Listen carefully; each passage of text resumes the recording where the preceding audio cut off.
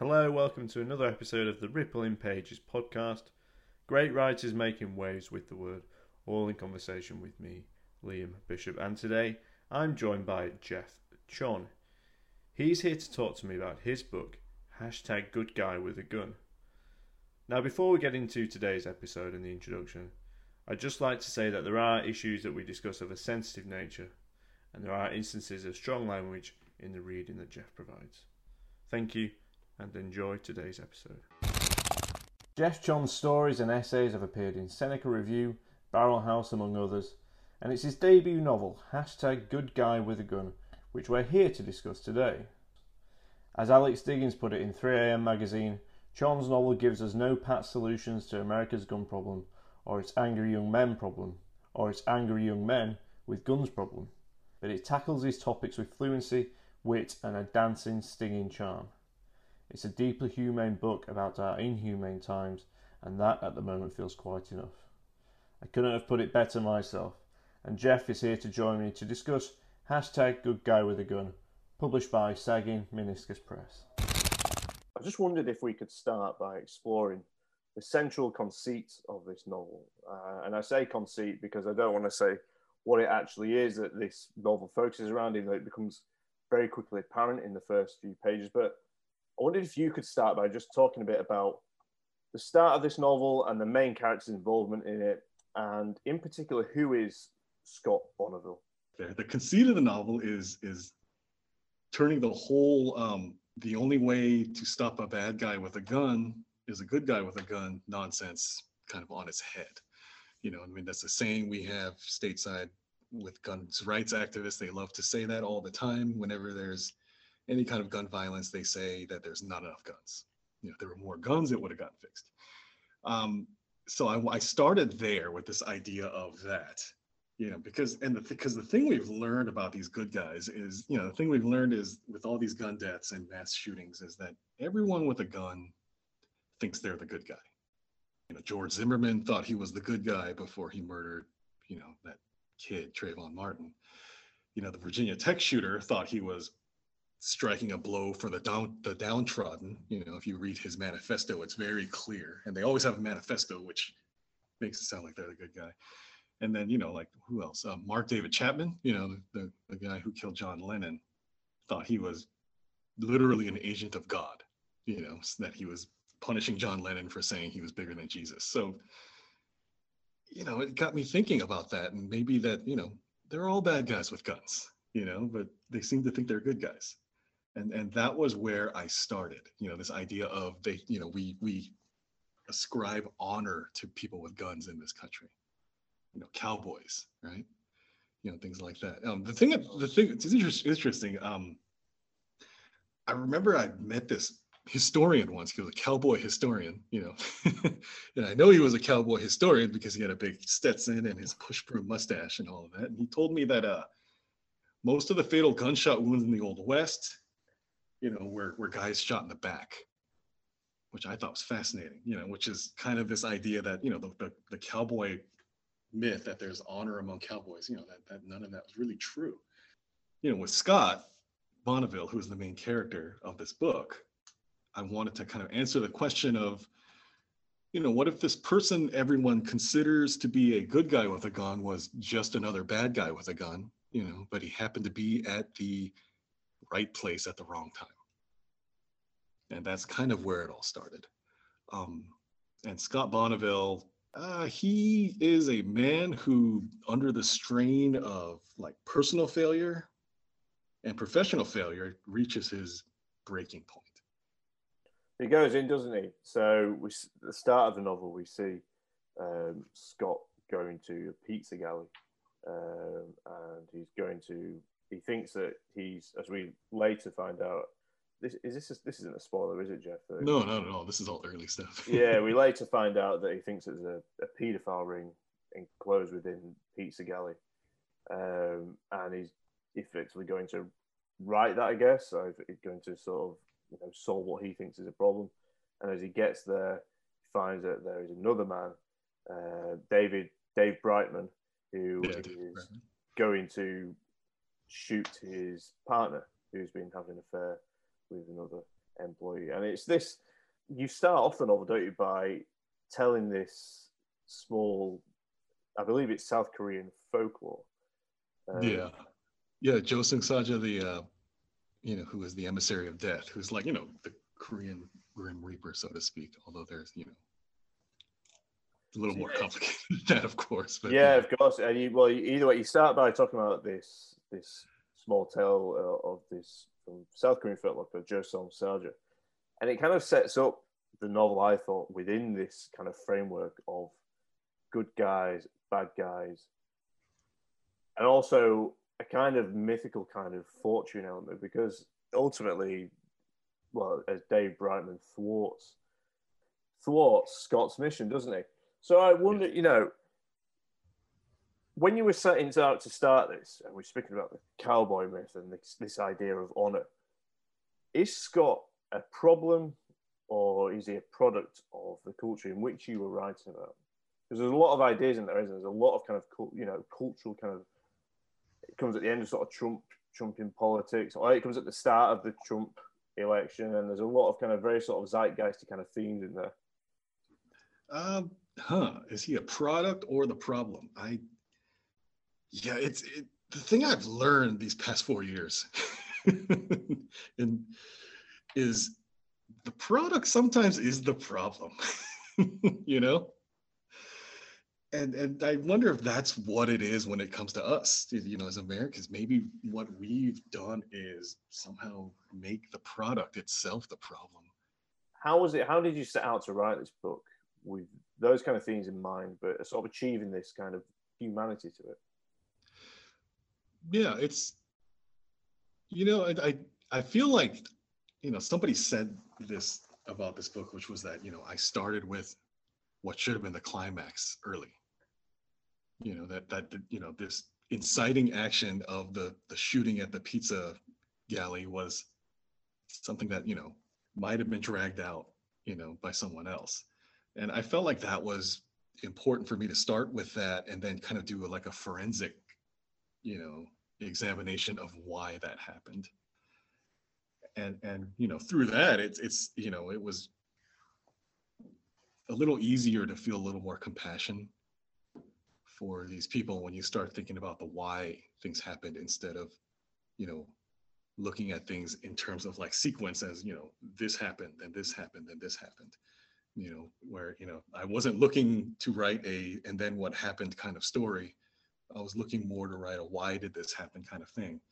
And I think that's where it became, maybe a little more of the compassion came out, although I definitely don't, I honestly don't like any of these characters, which was an odd thing to feel, to have, just to feel just hatred for these people, even though I was trying to figure things out. And I think that, earlier I talked about breaking points, and I think that's what I was trying to look for, is what was the breaking point, for Scott. And, we like to think about breaking points as this idea of, the straw that broke the camel's back, right? That old saying. It seems to write as a contemporary novelist in America, you are piercing through myths, and not only myths, myth makers. There seems to be, it seems the engine for myth making has sort of started back up again in the last 4 years with Trumpian, Trump's politics. I just wondered if this is something you're conscious of as a writer, as a novelist. You said this was a novel about why did this happen as opposed to how did this happen. Do you think that is a role do you think that's something that we should be doing more as novelists, or less as novelists, or is a novelist marginalized in that respect? Yeah, I really enjoy the why things happened. For me, I started out as an essayist, and a lot of essays are about why things happened. A lot of where you're looking at things in that way a little more. And it was just so and the idea of mythology, I start with a myth, at the beginning, which it's the funny thing about that myth is it's not a real South Korean myth. I made it up.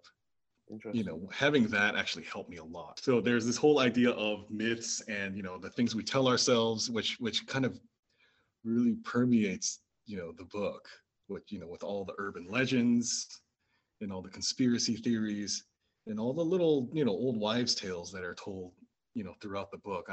There is a lot of myth making that's going on, and I wanted to kind of show that, this conspiratorial thought that, the QAnon stuff that we see, we think that that's something new, but we've been lying to ourselves for a very long time, and it was very important for me to kind of get this idea of myth making across, then with the father who created this own myth about the end of the world, and all of these things.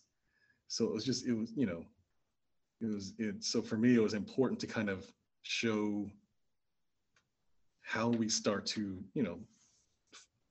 convince ourselves to believe things in order to make living a little easier. And once I was able to figure out that that's what Scott was doing, that, he was very good at lying to himself and believing these lies, it became a little easier to, paint maybe a little more layered, portrait of him rather, as opposed to a compassionate one, because I still don't know how compassionate I was towards him, because I think that he's pretty awful. Within the novel, there is a sense of, there's a sense of compassion and care, perhaps for victims. But I mean, the structure of this novel is, we've talked about how this incident at the start, but the structure of the novel sets you up to answer, why does this happen, doesn't it? And it allows you to build up Scott's backstory. And I just wondered if, perhaps following on from this idea of Scott's story and you not having a lot of liking for Scott, what are you expecting from the reader here? I guess I primarily am a reader, and I don't know if that's something that's built into your process, but why did you choose to build up the novel in this way? And how did you expect the reader to react to Scott and his actions and some of the incidents from his life? Well, when I was writing this thing, I wanted it to be kind of, to show the person behind the action a little more than focus on the action itself. Because I mean, this novel could have very easily become a current events or an issues kind of novel, and that's not what I wanted. So I had to find this way to populate it with people. And I think that's kind of what I want the readers to see, is that, these are people, we may not like them, but they're people, and that was kind of what I wanted to get across. And this entire novel is about going down the rabbit hole, so, there's a rabbit hole of conspiracy theories, which, is an obvious rabbit hole that, shows up because, we do these really strange deep dives into these beliefs Scott has and of the other character, Blake, all the weird things he's indoctrinated with. So, if I was going to send a reader down the rabbit hole of conspiracy theories, I felt like I had to make sure that we also sent the reader down the rabbit hole of, the conspirator as well, just to make sure that, your feet are planted on the ground, because, it's my belief is that people are what plant feet on the ground, whereas ideas are kind of up above us. And I didn't want this to be about ideas, but people. So, a lot of what I was trying to do was, humanize them without necessarily, you don't have to like someone to humanize them, and that was kind of what I wanted to do was, humanize these strange, horrible human beings. Blake's the son of Lisa, who Scott teaches Blake, doesn't he? And he gets with Blake's mother, Lisa. Yeah. Blake's a really interesting character because you start to bring him into the novel as you go on as well. Was there a kind of difference between Blake and Scott, and what Blake has to see and put up with? Yeah, I think one of the things that was Scott, by the time we see Scott, he's fully radicalized, I think. And with Blake, I wanted to kind of show the gradual radicalization a little more. And so I think that was, very important for people to see that. Blake was, not even going to be in this book at one time. And I felt, I need to add someone else a little bit so we can kind of see a little more how someone becomes like Scott. And I think that was, the purpose of Blake. There's a real sharpness. There's a real sort of satirical, I don't know, satirical so much, but there's a sharpness to the novel. And I don't know if this is the case or not, but I felt like there's kind of you were playing with also a kind of pulpy, pulp element to either culture or the novel that was ingrained within it. And the actions of Scott and his subsequent viral fame, where hashtag good guy with a gun becomes this viral sensation, doesn't it? Because he's seen as this hero at the Pizza Galley shooting for shooting Dave Brightman. And it kind of made me in mind that idea we've sort of talked about of making heroes, this idea of heroes out of ordinary men. I wondered, how do you think this novel sits alongside them? Not only conspiracies and sort of dark conspiracies, but also quite, very common and mainstream cultural ideas we have of heroes.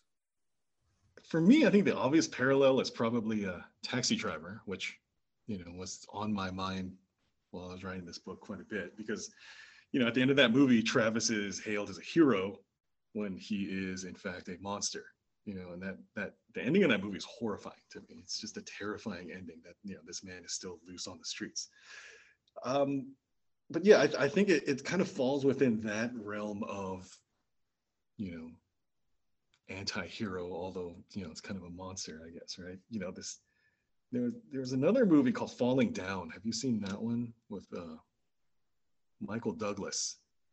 He plays a man who is trapped in a traffic jam in Los Angeles and just gets out of his car and just snaps and then goes on this kind of crime spree. I remember a scene where there was a neo-Nazi who finds him and knows he's been committing all these crimes and tries to ingratiate himself to him. And Michael Douglas keeps saying, no, I'm not like you. I'm not like you. When, he is in fact exactly like him, But yeah, I think it does fall in that kind of realm of, this idea of busting this myth of people with guns, although we tend to love people with guns. And, the Death Wish is another one, right? I mean, people watched that movie and thought Charles Bronson was a hero instead of this profoundly damaged human being, And I hear there was the author of the novel Death Wish wrote a sequel, which was a rejection of the movie, where, the character goes after another character who's inspired by him. And it was supposed to be a rejection of what the movie did with the book, which I think the book was supposed to be a little more of a character study of a broken man, I think. But yeah, I think the ways that we do lionize vigilantism in this country is really, gross. That's the only way to describe it, right? I mean, there are people, there were people who wanted to hang the vice president of the United States, because they thought it was some kind of frontier justice. I mean, this is kind of what we've done, and we've just damaged ourselves. And then, as far as vigilantism goes, the Punisher logo has gotten so out of hand that, the creator of that character came out to disavow it because he saw it so many times used by these militia types and things like that. So I think that it's in that kind of realm to me where, of these damaged people. And, I'm not going to, I'd be a liar if I didn't tell you that while I was writing this, I was worried that people would take this the wrong way and think, yeah, this guy's the way it's done. In 1966, Robert F. Kennedy gave a speech in which he invoked the existence of a Chinese curse. May he live in interesting times. And while no one has ever been able to authenticate this curse's Chinese origin, these were indeed the interesting times those fictional men of China spoke of. 3 days after the Pizza Galley shooting, a man many felt was grossly unqualified was elected President of the United States. There isn't much to say about that really, at least not right now, other than this. A year before this man's inauguration, the site where a women's crisis center was being constructed was vandalized by a group of sad, hopelessly stupid young boys. The vandals spray-painted slut and whore on the sidewalk in front of the newly installed glass door, which they'd shattered so they could make their way inside. Once inside, they shat on the carpet, smeared their shit on the walls and windows. The next afternoon, the papers reported the culprits were 16-year-old boys who belonged to an internet message board known as the Half-Minute Brigade, calling themselves by this unfortunate name because, as one of their ranks had so elegantly put it, Minutemen take too fucking long.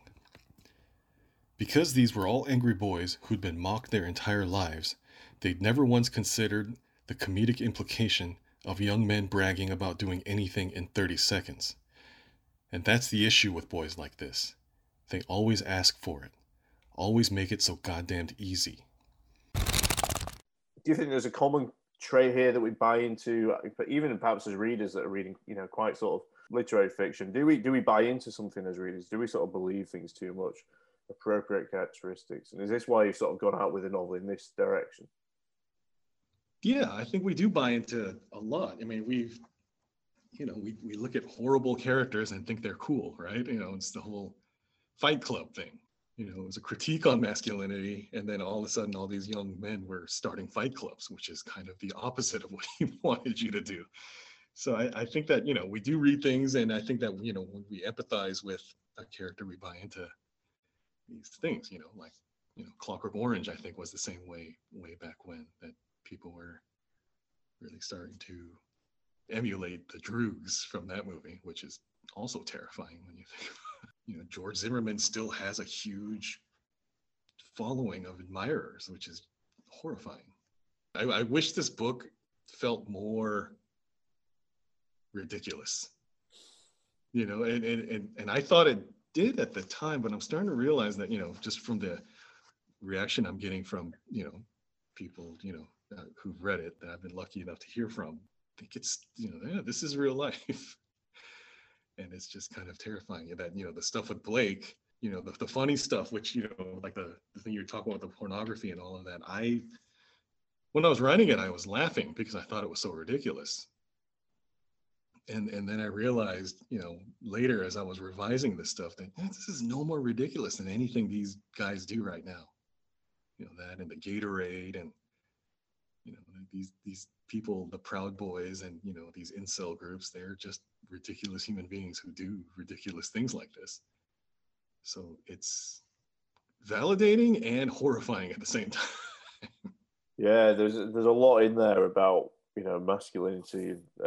You do come at it with, I would say, a very sort of, zeitgeisty angle. You really sort of tie into, I think you really get to the heart of some, insecurities, really cultural ideas that we have of insecurities of masculinity and myths. I think the key word is myths, and the things you brought up, the kind of real life George Zimmerman and the real life sort of instances, but also I guess cowboys are real, aren't they? But the myths that we have around them and the kind of constant stream of images that we have around them. Yeah, we just, we love these horrible things. So Alex Dickinson, he picked out a lot of the kind of, Really it's a really nice review that, and I thought it really framed it off nicely. And he picks out some things that, how it sort of frames kind of, anti-immigrant resentment. I wonder what the choices were around that and Scott. Yeah, that was another straw, on the camel's back, so to speak, right? This idea that he's a Korean American with no real cultural sense of his identity because he wasn't raised that way, because he was raised, in a white kind of culture.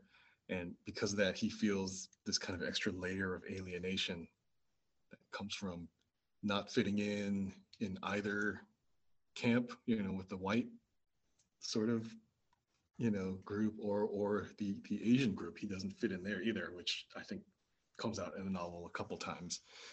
And it was, and I also wanted to write from a, Korean character, and I wanted to populate it with more Korean characters because I felt like that was, important for me to tell that kind of story, to tell us, Scott Bonneville, I suppose, could have been told from the point of view, he could have been completely white, with the name Scott Bonneville. And I think that also adds another layer. When the reader first meets him, and you read Scott Bonneville, you think immediately that this is probably an Anglo person, right? And then deeper, you start to kind of, as the layers get, you realize that, oh, he's not, he's Korean. Yeah. And that was a conscious choice as well, this idea of, kind of muddling things a little bit, because that's just how Scott is, identity wise. He doesn't really fit in anywhere. it's such a fantastic name, Scott Bonneville. It seems to it strikes such a all American name. Yeah. And then it's like I said, he stripped the layers back on him. The irony is, the name Bonneville, I came upon it. What was that show? It's an English show, Downton Abbey. All right. Oh, Hugh Bonneville. God, of course, yeah. I thought, oh, that's a nice name, Scott Bonneville, because I couldn't come up with the last name, and I was like, Scott Bonneville. So all the time I was reading, I go, where do I know Bonneville? I was like, is that, or maybe it's just some like American town somewhere, Yeah. There was a car called Bonneville. I think it was a Cadillac Bonneville, I think, at one time. But yeah, okay. One of those things where I couldn't come up with the last Bonneville. name. Abbey was I thought, fantastic. That works. Do you know what? I've never watched Downton Abbey, but apparently it's massive over it's massive over here, but massive over in the States. Oh yeah, it's pretty big. It's a gigantic phenomenon here. Yeah, it seems. Yeah, I think for the equivalent is, I think Mad Men is big in the UK. I think it's a cultural exchange kind of thing. I just wondered if we could talk a bit about because there is a novel that is another novel that is very important, or it seems very important to you and central to this novel. I just wondered if we could talk first then about Catcher in the Rye by obviously Salinger. Oh yeah. How important is that to you, or how important was it for the formation? Because there's a lot of references, isn't there, within #Good Guy with a Gun. Yeah, it's a huge part of the book, which is interesting. I've always been fascinated by Catcher in the Rye, and its kind of proximity to high-profile murders, throughout American history. Yeah, it's something that's, and all the conspiracy theories around that book are just really just fascinating to me because of that, and it's one of those things that I've thought about a lot. And I struggled with putting it in there because I thought, you don't want this book to do all the work for you. And then I just realized that, I could really use this in a really nice way to use, all the weird, dark lore of Catcher in the Rye in this, in this guy's mind, right? And the fact that Scott was an English teacher in the book, and the fact that that book is kind of like ubiquitous in American high schools just made that connection just natural. If he's an English teacher in high school, he's going to have taught that book. So I thought, and what would a person who's a little disturbed do with that book? So that was kind of something that came about. And, honestly, it's a book I happen to really enjoy, and the fact that so many people here hate it, it kind of makes it all the more worthwhile to me. I think it's a fairly unfairly maligned book. It's set the gold standard for teen angst, and I think that it's just kind of he was kind of a victim of his own success. I think it's just that he did such a good job capturing the way teenagers feel about the world that people started to hate it and accuse the book of being whiny, because teenagers are kind of whiny. But yeah, that book, I think, does tie, of course it does because I tied it, but, I think that, that book was very important, aspect of my novel, because, a lot of that book is this idea of, Holden Caulfield realizing the world he knew no longer exists, because of the death of his brother, and that struck a chord with me, as I was thinking about how to use the book, because I think a lot of this book is people realizing that the world they knew no longer exists, right? And, Holden just wants life to go back to the way it was, I think mostly by, way of him going back to a time when he didn't realize the world was trash, right? Yeah.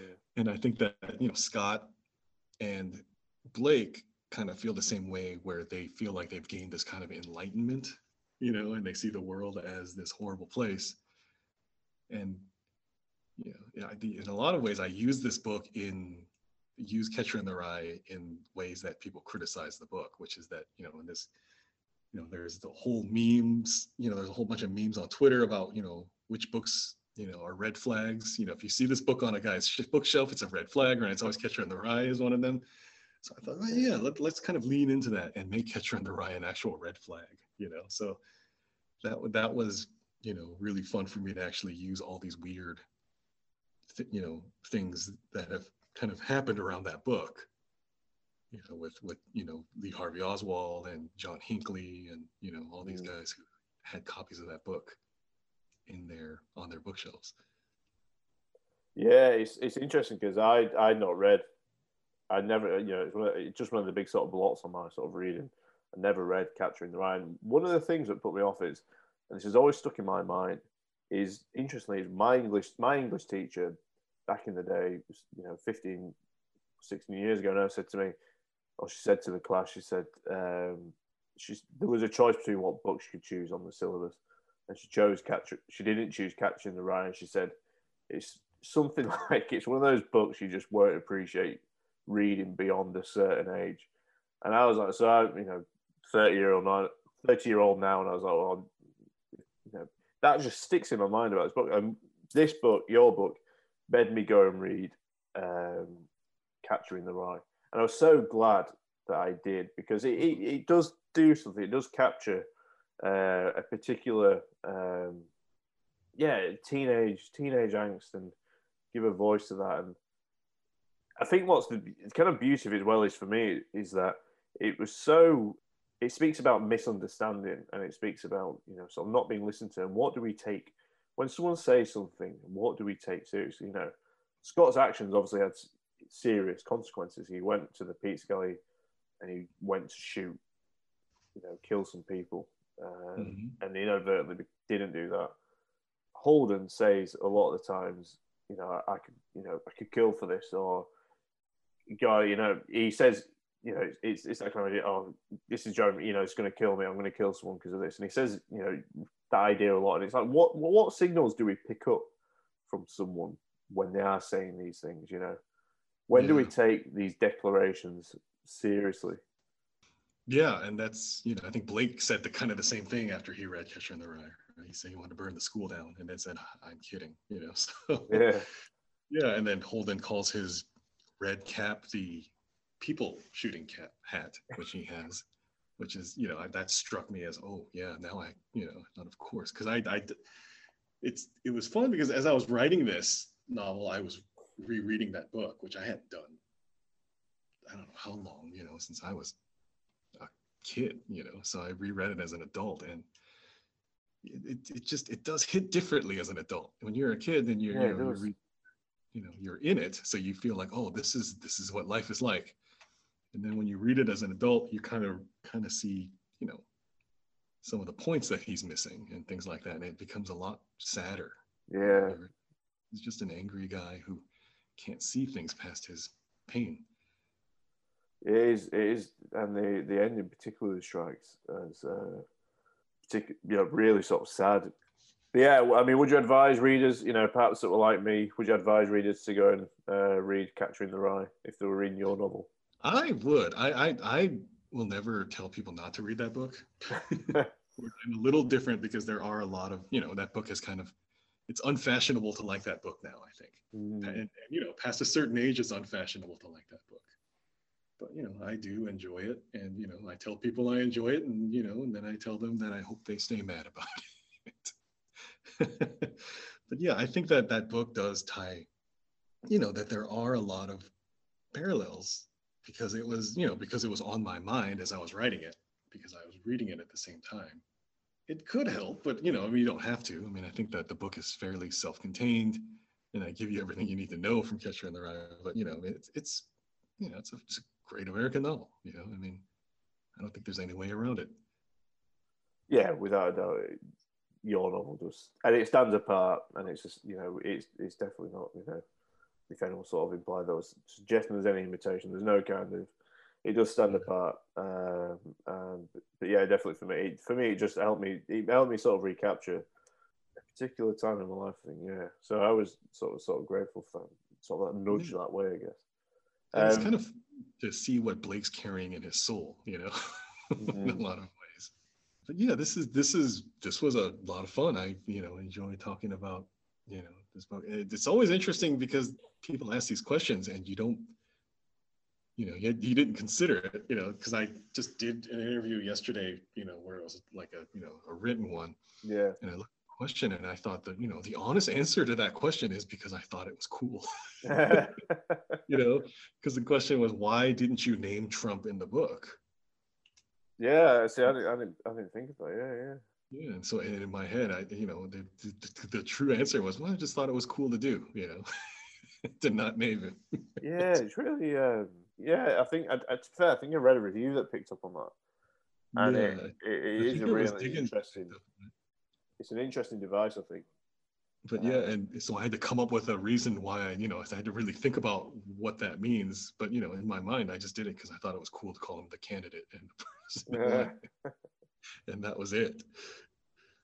But yeah, so, it's always interesting to think about this book. Yeah. I would, it's one of these, you write it and then you revise it and then it just, gets kind of, you don't think about it really in the same way anymore. So, yeah. It's there's a lot of themes there. There's a lot going on in it. Rewards, like I said, I was on my second reading. The stuff that I haven't picked up, or like I said, the Trump thing, and there's a lot going on in there. There's a lot of interesting things, and a lot because you are sort of embedded with an idea, aren't you, of conspiracies, plot holes and going down loops and rabbit holes and taking the reader down. Which is what happens with the characters, isn't it? They get caught up in these weird and wacky sort of, but take very seriously. Well, thank you very much, Jeff, for joining me. Hashtag Good Guy with a Gun, published by Sagging Meniscus Press, is out now. All right, thank you. This was really fun. Thanks, Jeff, for joining me once again, and of course, thanks to you for listening as well. Hashtag Good Guy with a Gun is published by Sagging Meniscus Press, and it's out now. Do join me next time, where I'm going to be joined by Jessie Greengrass. She's here to talk to me about her new novel, The High House. Of course, if you'd like to get in touch, please do so via @rippling_pages, and that's on Twitter and Instagram. If you'd like to drop us a message, please feel free to do so at ripplingpagespod@gmail.com. That's ripplingpagespod@gmail.com. Otherwise, it's until next time. Thanks for listening.